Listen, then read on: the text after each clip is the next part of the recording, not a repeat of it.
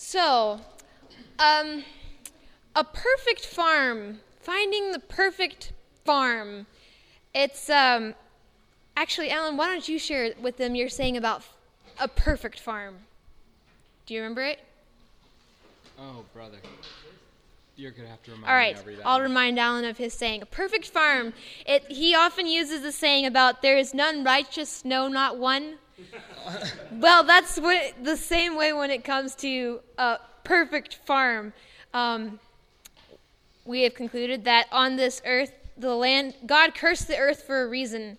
So perfect farm doesn't exist. However, there are a lot of things that we can do when looking for land or trying to figure out how to best use our land that can really save us in the long run.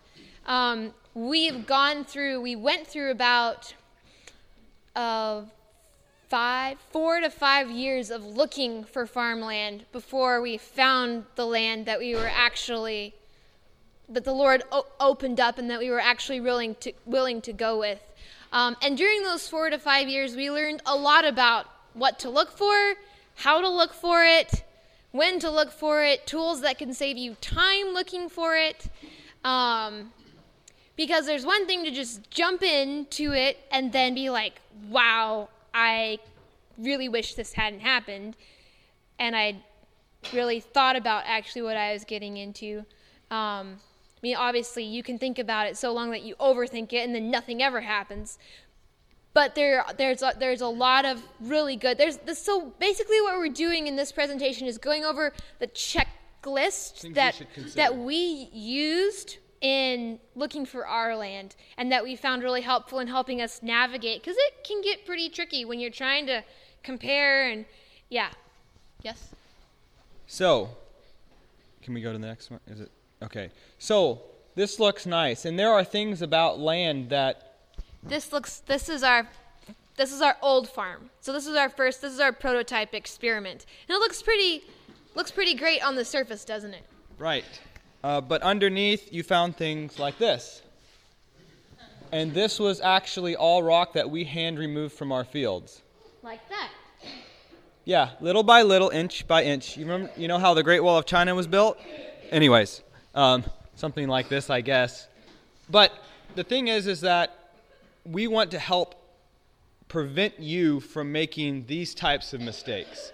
Going in, buying a lot of land, and then finding out that it doesn't have what you want. Yeah, not that this was a mistake. This was land that our folks purchased when we moved to Oklahoma. Just 2 acres. My folks never dreamed that they would farm, maybe have a garden, but never farm. And so thinking about what kind of land was not on their radar. It was just this nice little country piece of land, 2 acres, perfect place to bring a house. But they didn't realize that the place only has like 7 inches of topsoil. And then you've got this bedrock limestone. So even though the top might look great, just a few inches below the surface could be not great at all. So these are things we're going to walk through to help you kind of go into it with your eyes open.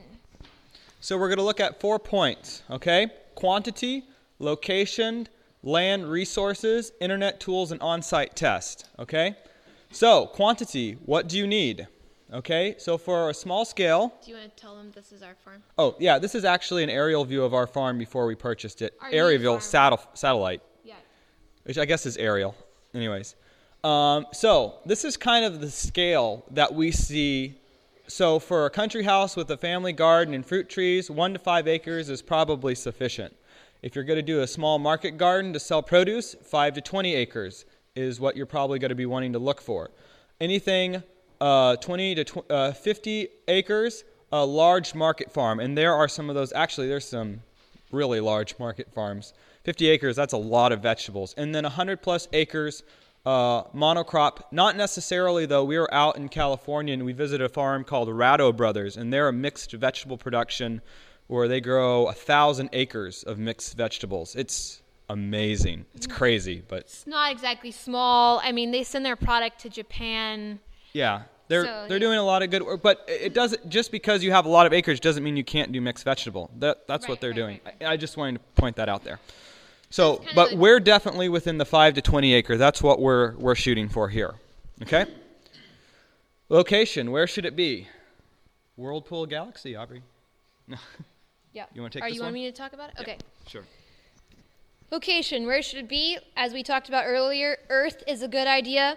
Thinking about access, I know Larry and Michelle briefly touched on this a little bit as well. How far are you from an urban area? Because you have to think, if you're doing it for market, you're going to have customers. So how far are you from a potential customer base?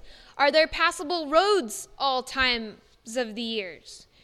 Do you have access to utilities, or does it need to be off the grid? Do you have cell service? What are your internet options? Especially if you're doing online marketing. That's a biggie. Yeah, internet is a really big thing for us. It's kind of funny because with our new place, they didn't think we could get the local internet in that area. And in fact, my mom called them and asked them, and they're like, no, sorry, we don't provide there. And so she just was like, okay, they don't provide there. So we didn't have a phone and we didn't have internet.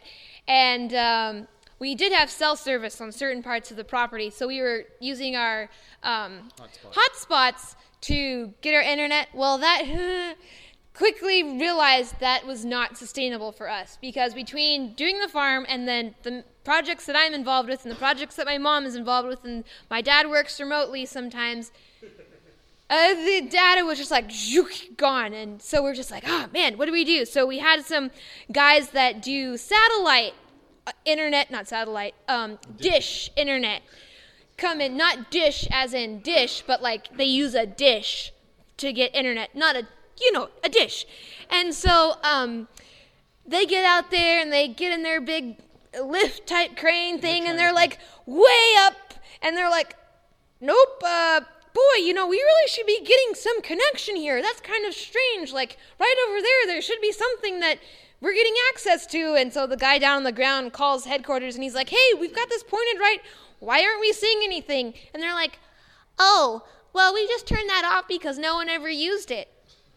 And he's like, do you have plans of turning it back on? No.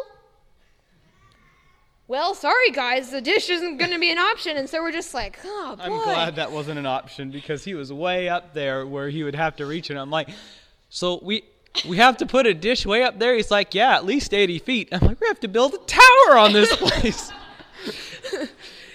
So, well, my dad, he's a wonderful man. He's like, you know what?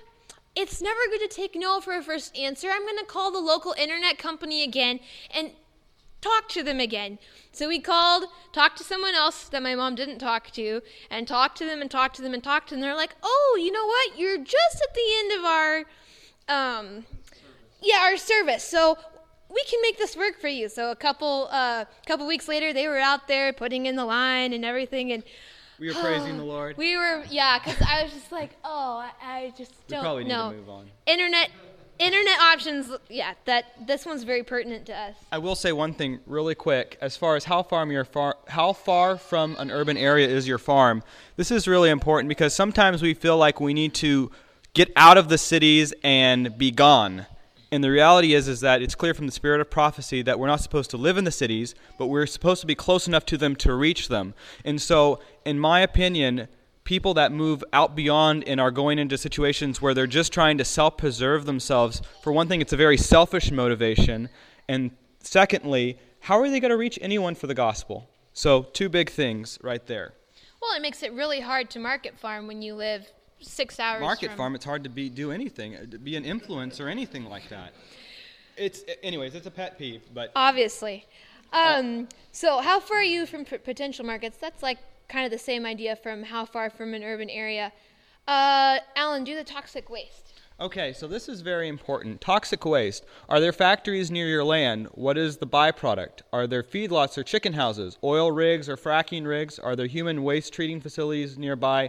What are they doing to the water? What are they doing to the air? A lot of this can be resolved by good observation, and that's called Google Maps. Going around, because sometimes we're going to get to that. Sometimes you can't see these places. We're going to talk about that. But here's the thing, is that do you really want to be at a place where you're smelling chicken all the time? Like, not chicken as in roast chicken, but as in poop chicken type of thing.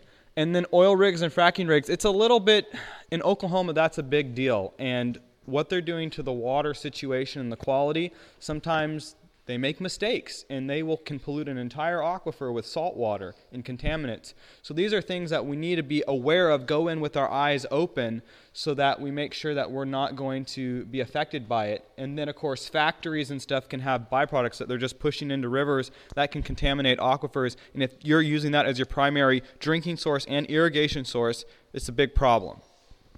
So good observation on that. Yeah, GMO crops is another thing. That can be a little harder to manage, but yes, that's a good point as well. Natural risks. So take an assessment of the natural risk of your areas. Things like flooding, drought, hail, wind, tornadoes, hurricanes, ice, snow, fire, earthquakes, mudslides, volcanoes, and, of course, the meteorites. These are all things that you want to take into consideration, just so you know what you're having to deal with. On our other presentation on the AutoCAD image, off to the east side, there was this little tiny white box on the AutoCAD image. That's our storm shelter. We currently live in a fifth wheel and a bumper pull camper, and we do get tornadoes in our area. We had one just a couple years about 5 miles north of us that... About a mile wide. Yeah, a mile wide tornado. So these things are real things. So we've got to think, okay, well, we've got to understand what's kind of going on around us. It's seeming to become more and more pertinent as well, if you've been paying attention to the news. I do have to say a funny thing about the volcanoes, though. So we all were involved in this land search. And for the first maybe 2 or 3 years, Mom and I were hopeful that maybe possibly we could find something that wasn't in Oklahoma. And I had my heart set on the Pacific Northwest. I love the Pacific Northwest. There's just a lot of things. And so I kept looking for land in the Pacific Northwest. And compared to land prices in Oklahoma, it's a lot different. And so it's like, boy, I just don't know how we're going to swing this one. Like, so much money. And then I was on, what's that one website? Starts with a Z that you... Zillow? Yeah. I was on that one. And I found this farm just southish of Seattle, 20-acre farm with it's already its own orchard that had an older but nice-looking farmhouse on it, and it was like $150,000 for the whole thing. And I was like, Alan, look at this! Like, this is, and the pictures are just like gorgeous, and I just like. Soil web survey on it. And in the picture there was like this mountain kind of in the background, and Alan's like, let's do a soil web survey on that. And so I was like, okay. So we did a soil web survey, and I'm just like getting excited, like $150,000, like south of Seattle, like this is an answer to prayer. And the soil web survey came back. What was the volcanic soil? Ash, residuum soil. I mean, it was like, I don't know, Aubrey, if I want to live this close to a volcano. Yeah, so the soil was all like volcanic soil. And yeah, it's great soil, but Alan has this thing for living right underneath active volcanoes that he just, I don't know, that bothers him for some reason. I thought it would have been great, but anyway, so there natural were other risk. reasons why we didn't get that. Yeah. I'm sure But there I were. was so excited and it just didn't work out. So, okay, volcanoes. Sorry? Yeah. So, natural risk. Good to keep into consideration so you know what you're dealing with. Easement rights. And you're never going to eliminate all natural risk. It's just impossible. But the idea is that you want to go in with your eyes open and count the cost, because if you have like a lot of hail or a lot of wind in an area, those are going to be additional expenses to compensate for. And we can talk a little later if anyone has questions about what we're doing as far as infrastructure to help mitigate hail on our situation, because we've had issues with it. Pretty much every year. So easements and right-of-ways. And this is really interesting, because when you're looking at land, it's not always apparent what is actually on that land. So for instance, you can be at a land and it might be completely open, there might be nothing on it, no power lines, no pipelines, But the thing is that they could have already requested an easement to go across that land. And the reality of the matter is that they might still have easement, even though they haven't yet put something in, they might still have legal easement. So it's very important to do your due diligence to know what is coming with that land, because they're not going to advertise it. And you have to go, whether it's your county courthouse or your local government, should be able to tell you what easements are where and if they cross your land, because you don't want to, like, if there is an easement issue on that land, you could build your house right in the middle, and if it's in that easement and you didn't know about it, they will destroy your house and they won't pay you anything for it. So this is a very important thing to know. Pipelines and gas lines, you might have them crossing your land. Personally, I don't really like that, or they might be coming, but the thing is that pipelines can be dangerous. If you hit them, if you don't know they're there. If it's a historic area that has a lot of pipelines, sometimes they don't have them marked sufficiently. And there have been several people in Oklahoma that have been killed because when you hit a pipeline, it's under so much pressure, it basically vaporizes everything within a certain radius.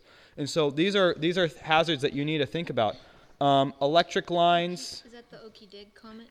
Yeah, that is the Okie Dig. So one of the things that you can do, I'm not sure if it works when you're looking at land or if you have to own the land. I don't think it really matters, but the thing is that Okie Dig, it's 811. That's in Oklahoma. I'm sure it's, I don't know, Texas Dig, or I'm not sure what it actually is, but it's a number you call, and basically all the municipalities, the municipal companies, electrical, gas, they have to come out there within a certain period of time, like 2 days, and mark all their lines for you before you do any type of digging.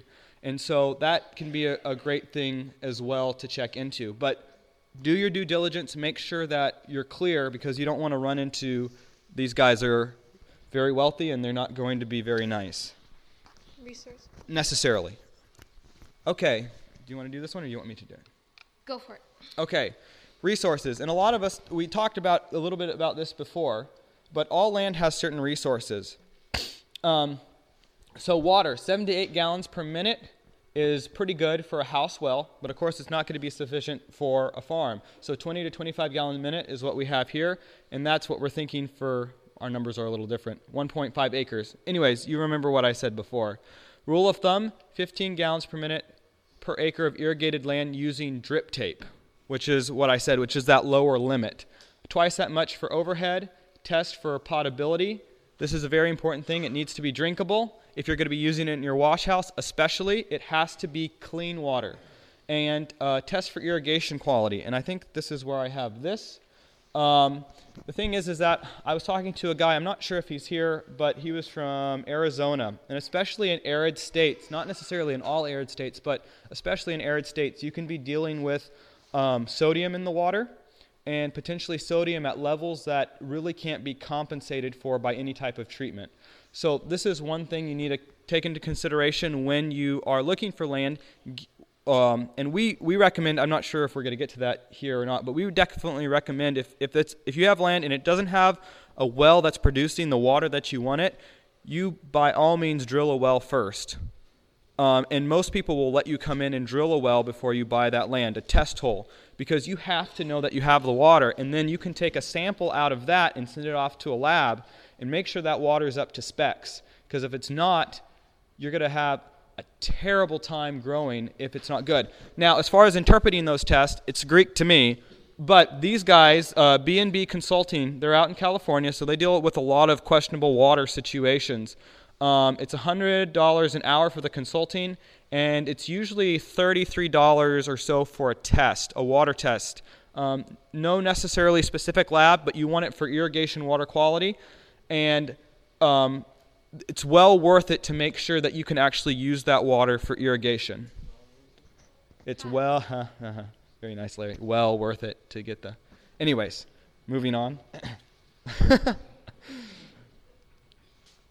Not all soils are the same. There's clay, loam, and sand.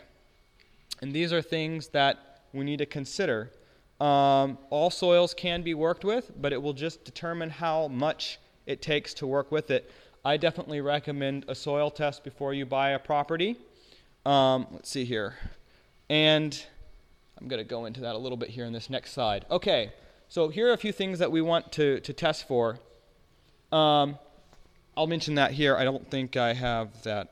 Okay, so that's on the next slide. Okay, so as far as soil on the property, okay, I want to know how many inches to bedrock. I'm sorry, I'm reading this. I should be reading this. This is the live one. Okay, so how many inches to bedrock? My ideal is 3 feet. I don't really want to see anything less than that. Now, we were in a situation where it was less than that, and that's really not a good situation. You really want some depth to work with.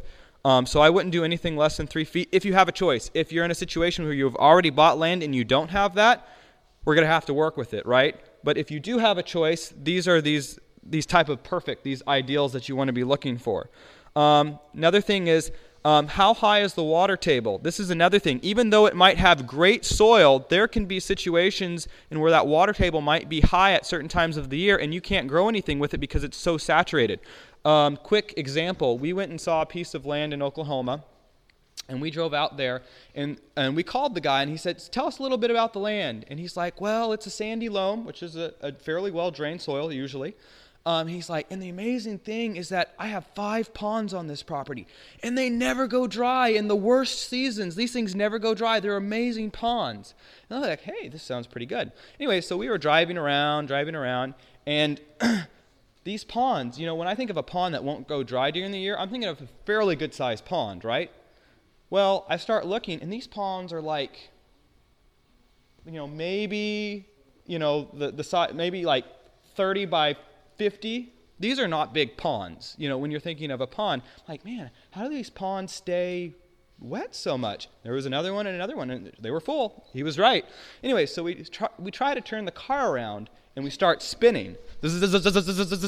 Well, come to find out, the water table there, it's kind of a slightly lower, even though it didn't look low, it had a clay layer, a fairly thick clay layer, and the water from this hill nearby came down and kind of ran under that, and it kept this clay hydrated, and the water couldn't drain. That's a big problem. So even though your top layer of soil might be a good quality, what's under it that's restricting it from draining out? And so we just turned around and, well, it was quite an endeavor. We got stuck, and we were pushing, and we almost didn't get off the property. But these are things that you need to think about. How far is the water table, and at what time of the year is it not going to be able to be growable? So that's a thing there. The next thing is, of course, that I guess that addresses it too. What is the soil's drain class? And there are different soil drain classes. There's A, B, C, and D. D is by far the worst. A is the best. It's like it just falls out type of idea.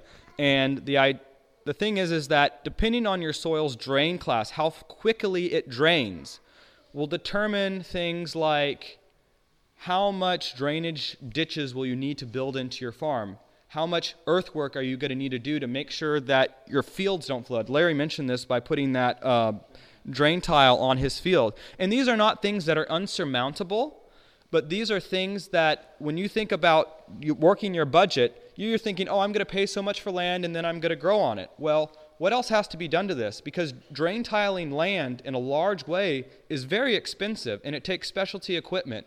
And so really what you can do to try to limit that expense, overall expense, is going to be really important. Not unsurmountable, but think about that as a possible additional cost.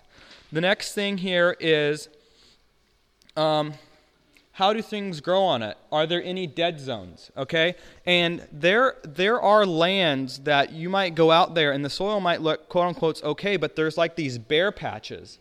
And the first thing that comes into my mind when I see bare patches where things won't grow or they grow very thinly, I'm very concerned about, was there anything dumped there? Is there any type of toxicity here?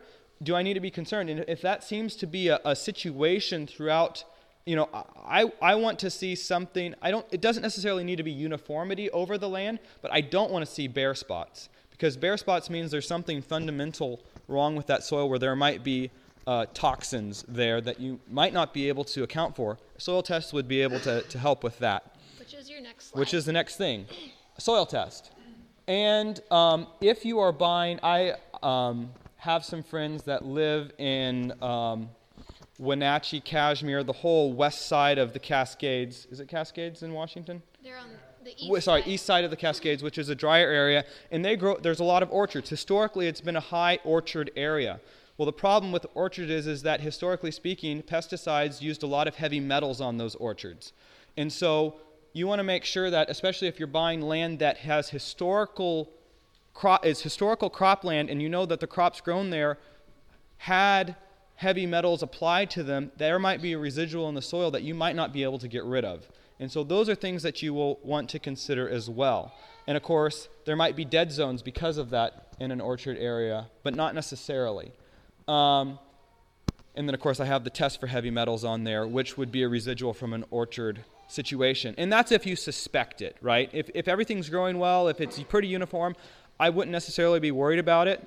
But yeah, the more history, the more that you can have on that land, the better decision you're going to be able to make if this is an appropriate place for you. Kinsey Agricultural Service and Whitmar McConnell, they're both here at the conference. These are their prices for that and their contact information if you want to take pictures. These would definitely be guys that if I'm going to be taking a soil test, I'd want them to interpret it and help me out making those decisions, because the reality of the matter is that we can't all be professionals at everything. We have to bring people alongside us to help make better decisions. Okay. You want to talk about this, or do you want me to talk about this? I can try. Okay. Slope. Slope is a big thing to take into consideration, partially because it can really complicate how you have things laid out if you have extreme slopes. When you're doing farm production, what is the percentage of slope on the property? And I think the ideal, you don't want to go over 5% slope. Starts getting out of that and it starts getting a little steep. Can you safely drive a tractor on the land? That's a really good question. I know and have heard of lots of people getting in problems with flipping tractors, and you don't generally flip tractors on flat land.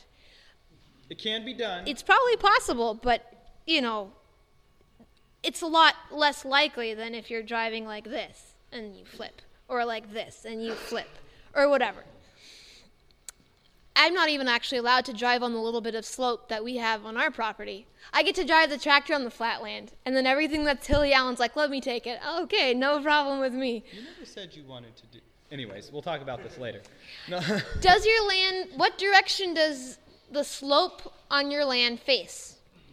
That can have a big influence on how things run. Does it face north? Does it face south? Does it face east? Does it face west?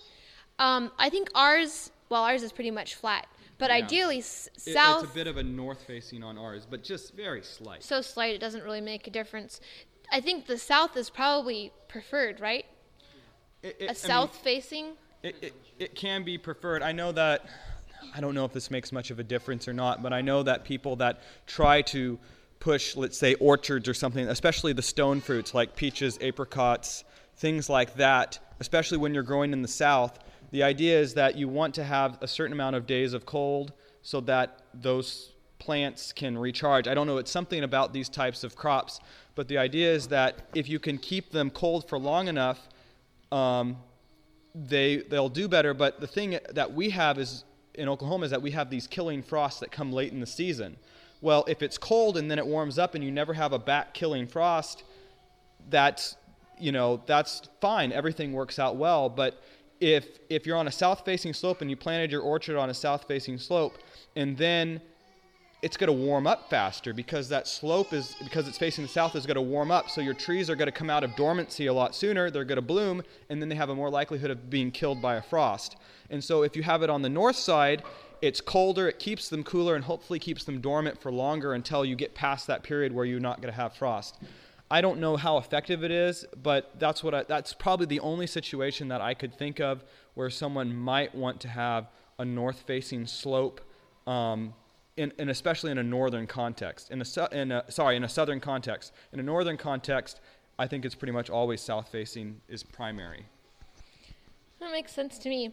Are there hills around the land that would shade it in the wintertime? How much sun exposure do you get in the wintertime is probably another way of stating that question. Does the land drain easily with how it's sloped, or does the water tend to sit and congregate in areas? The hills around it, we went to a farm, I think it was in Virginia, and this guy it was a beautiful land, but he had this hill to the south of him, a fairly large hill to the south of him. Well, in the wintertime, your sun's so low on the horizon, he basically would only get indirect sunlight all day. It was not a good situation because this hill was so tall. And so this is one of the things that you want to consider, is that in the wintertime as well as in the summertime it wasn't such a big deal because it went over more, overhead like this. But in the wintertime when that sun moves farther to the south, are you still going to have that full sun exposure to your property?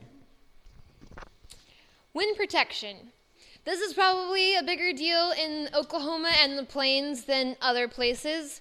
It's definitely a big deal for us. How much does the wind blow? How fast does it blow? How often does it blow? Oklahoma, where the wind comes sweeping down the plain. And the waving wheat right. sure smells so sweet. So that's something to keep in mind, because wind can really stress out your plants. Not only stresses us out, but it can stress out the plants. So that's something to keep in consideration. Do you have hills or trees to protect you from wind? If you don't have these natural windbreaks, what other options are there? We looked at this one piece of land that was completely exposed, and the guys were like, it was almost literally behind our old house, like just over the hill. That was a bad piece and of land. Actually, there's a video of this on here, I think. Oh, that's right. And not of this exact situation, but Alan and Dad were kind of pushing towards... Desperate. We were desperate. Yeah, they were desperate. And they're like, this is such... we could make this work. There's not a tree on the property, and it's just kind of like up on a little bit of a roll. So it's just like the winds come through there, and it's just like... And Mom and I are just thinking, we understand the convenience factor. It's just, a 5-minute drive, maybe. But this just is not a nice place. The wind is insane. And then the guys were talking, well, we could get telephone poles and put them up and stretch these wind barriers. And so we're imagining like this, you see those driving ranges in the city that have these giant things? And Mom and I are just like, guys, can we, thankfully the perk test failed on that property, which we're getting to the perk test in this. It failed and we didn't get the land, so we were very grateful, because I could just imagine the farm doesn't work and we've decided to convert it into a driving range, and that would have just... Let's move on. Sore spots, trees. So do you have at least 5 acres of wood for heating? How important is privacy to you? I mean, these are literally questions that just pop up in our minds. Not all of them are important necessarily to everybody, but they were things that were important considerations to us. So I think that got us through our resources, internet tools to save you time. You start with the Google. Okay. Google Maps are fantastic when it comes to, what did we use the Google Maps for? We use, okay. I mean, I know what I use Google Maps for. We use the Google Maps to help us plot, to know how far are we from these different urban locations where we might be selling to. What is the transit time between them? That's very important. And what are the roads like? And you can zoom in and you can tell a lot about, is there a chicken house here? Is there a factory here? What's the situation here? They're just a great eye in the sky before you. I would not, if I was interested in a piece of property, I would not even go see it until I'd consulted Google Maps to kind of get a feel of the land. And it's just a great resource. You can measure things on Google Maps. It's a great free resource for farm hunting. Why don't you talk about Okay, Soil Web Survey. This is a service, an amazing service provided by the United States Department of Agriculture. It is free. And Seth, they do have a Canadian version. I've used it. They have a Soil Web Survey in Canada too. I don't remember the Google thing. I mean the address. But it's the exact same thing, just for Canada. See here, what would it be? I'm not even going to try for Canada. .ca. Whatever. Okay, so a great resource, and we're going to... Can I bring up one little thing? Sean, if you weren't my friend, I wouldn't let you, but since you're my friend... You can download Google Earth and download the KML file, and then when you're on the property, you'll know... Exactly where you are on it.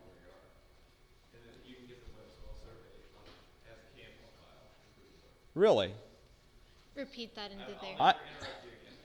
You come up here real quick and mention it so for our people on Audioverse can hear it. KML. I'm not sure what that means.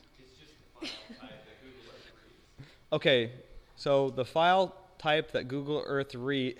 Sean, just come up here. Okay, I'll try. Okay. The file type that Google Earth reads is called a KML file. Or a KMC file. And you can export the file from... You can download the KML file off the Web Soil Survey and then access it on Google Earth. So then you can be standing in a certain place and know exactly what the soil is like under your feet. Very good. Okay. Did everyone get that? If you have cell service yes. and data. Yes. Excellent. If you don't, contact Sean and he will maybe be... No, just kidding. So, ideal soil, the next one is the Web Soil Survey. So this is your ideal soil profile. Yeah, so this is what we're going to be looking for in an ideal situation, and then we're going to show you how to look this up on the Soil Web Survey. So parent material, loam or sandy loam, that's an ideal, that's a preference that I like to see. Topical profile with no bedrock within 36 inches. That's that 3-foot limit that I talked about. 1 to 3% slope, I feel is ideal. Someone else might want slopey, but that's what I'm shooting for. And then class drainage B or C, okay, is what we're looking at. And then no flooding ever, okay? This is a situation, and it's really nice with the Soil Web Survey, is that it actually will tell you if it has any historical flooding, whether it is a perpetual situation where you're always going to have flooding, whether it's infrequent flooding, and then it will say no flooding. So it kind of takes you through those 3 scales, and it's pretty downright accurate, actually. At least we found it very accurate. So this is what the page looks like. Does it start playing? Oh, so you're going to click on that little green button. Did everyone see that? The little green button. Did you? Okay. So you're going to click on the little green button, and it's going to load the page. Okay? Can I pull along in this, Aubrey? I don't know. Maybe. I think you can. And then it's going to load, of course, the United States. Okay? In this situation. I don't think so. And you're going to go over to the address button and put in the address. If you don't have the address button, you can also zoom in to where you are.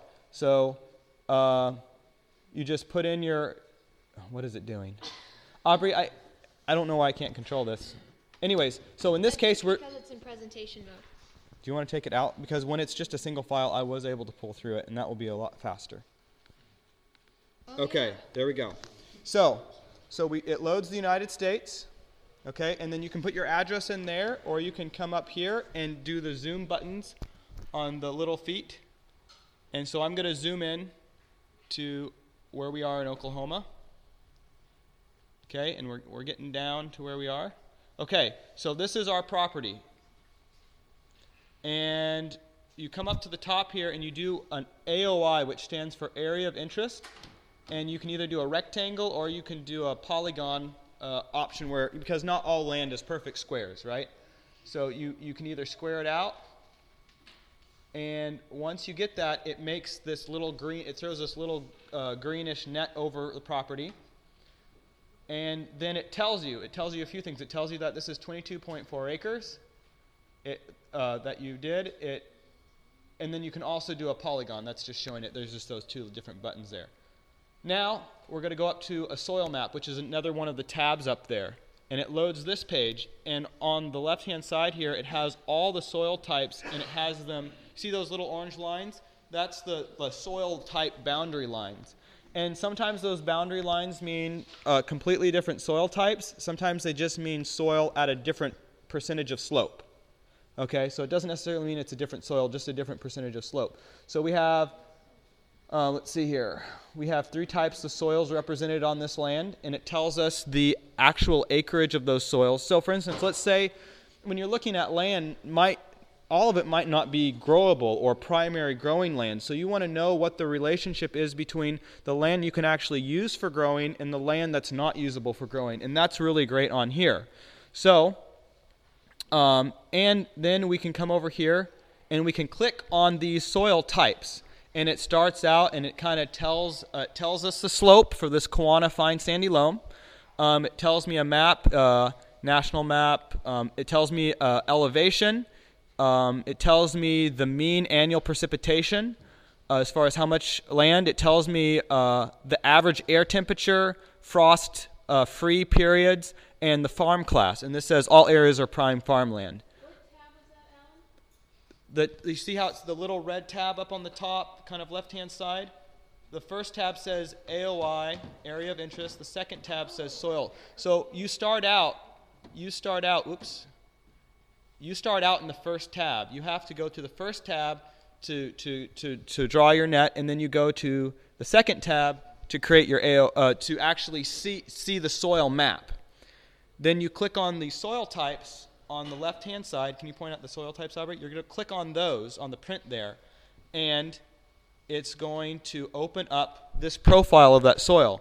So going down the profile, it tells us a lot of information in the first part, but then it starts to tell us the setting of the land, land formation, land position, downslope, across slope. That's all for, topography. And then the topical profile down here, this one, where my mouse is, tells us 0 to 8 inches, fine sandy loam, 18 to 16 inches, fine sandy loam, 16 to 64 inches, sandy clay loam, and 64 to 80 inches, fine sandy loam. So it gives you a profile of the soil, unless you hit bedrock, down to 80 inches. And then it will say bedrock below 80 inches or something like that. So this is where you can get that topical profile, so you know that you're within the 3-foot limit, right? Then the next thing tells us about the percentage of slope. It tells us the depth to restrictive layers, which could be clay, could be rock. And then this says, of course, it's a well-drained soil. It tells us its runoff class is low, so it means that most water that gets onto the soil is not going to run off, where maybe a clay soil would have a higher runoff class. Sandy soils, the soil actually penetrates through the profile.